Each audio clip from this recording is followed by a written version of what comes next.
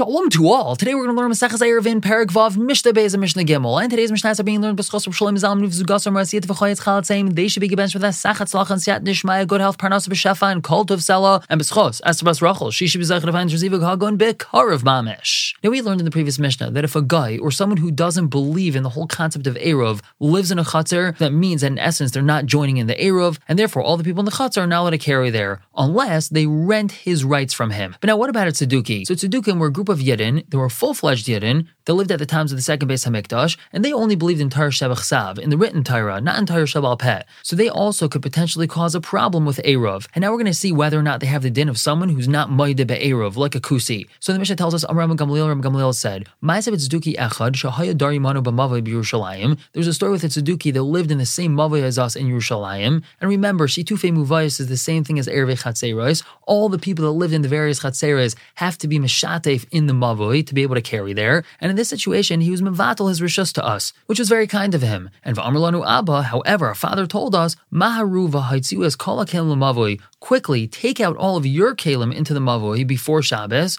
ad shelo yaitzi v'yasar aleichem, before he takes his kalim out into the mavoi and asers you from carrying there. Meaning, even though it was very nice of him to mevatel his rishus, and that bittul rishus does work, it's possible that erev Shabbos he's going to take his kalim out to the mavoi and decide to retract this bittul of his, and then you guys are going to be stuck. You're not going to be able to carry in the mavoi. However, if you bring your kalim out into the mavoi before Shabbos, and you make some sort of chazaka in the mavoi by using it before Shabbos, so then he's not able to retract his bittul, and you'll be able to carry there. Now we see from this version that its Tzeduki is able to be mevatel his rishus. However, Rabbi Yehuda says, B'lashon acher, Rabbi Gamliel's father told him something else completely. He told him, Maharu hari v'asu tzarchechem b'mavoi, do whatever you need to in the mavoi, ad shelo yaitzi, before the day goes out, meaning before Shabbos comes in, v'yasar aleichem, and then memela it's going to become usher to you. According to this version, its Tzeduki is not able to be mevatel his rishus, and therefore Rabbi Gamliel's father was telling them, you better hurry and do whatever you need to do in the mavoi before Shabbos, because on Shabbos you're not going to be able to carry here. And now moving on to Mishnah Gimel, we're going to talk about Yidden all living in the same chatzar, and one or perhaps more of them forgetting to join in the Eruv. So what happens in this situation? The Mishnah tells us, Anshe chatzar sheshachach echad mehen v'loy erev. People are all living in the same chatzar together, and one of them forgot to join in the Eruv. He forgot to send food to the person's house that the Eruv was in. Now what did this fellow do? He was mevatel his rishus to them. But now here's what's important. He was only mevatel his rishus to the chatzar, not the rishus of his house, which means whatever right he has as a resident of the chatzar to use the chatzar, he was mevatel that rishus to them. So what's the halach over here? Beisai, his house, asr melachnis umelahaitzi, one is not allowed to carry into it or carry out of it.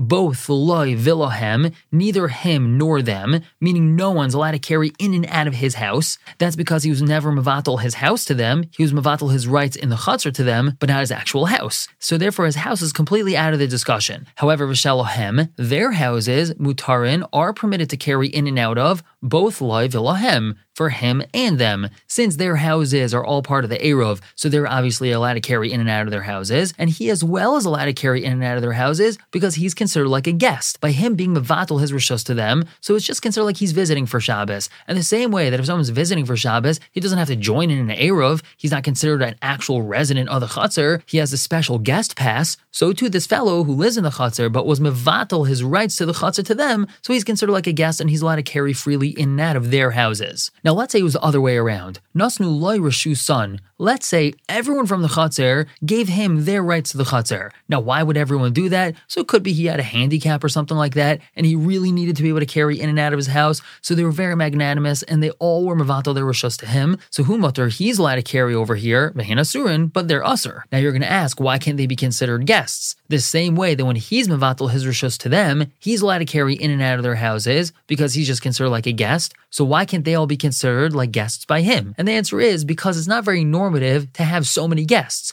10 people aren't guests by one person. Maybe you have a unique situation where a person loves hachnasas archim and he always has tons of people by his house, but that's not considered the norm. The norm is one person by another person or by multiple people, not multiple people by one person. And therefore, in this situation, they would not be allowed to use the chatzar. And now we have another situation. Hayu shnayim. Let's say 2 people forgot to join in the Eruv. And in this situation, everyone in the chatzar was very nice, and they were mevatel their rishus to these 2 fellows that forgot to join in. So over here, no one gains. Eiser and Zalzeh, they aser each other. Because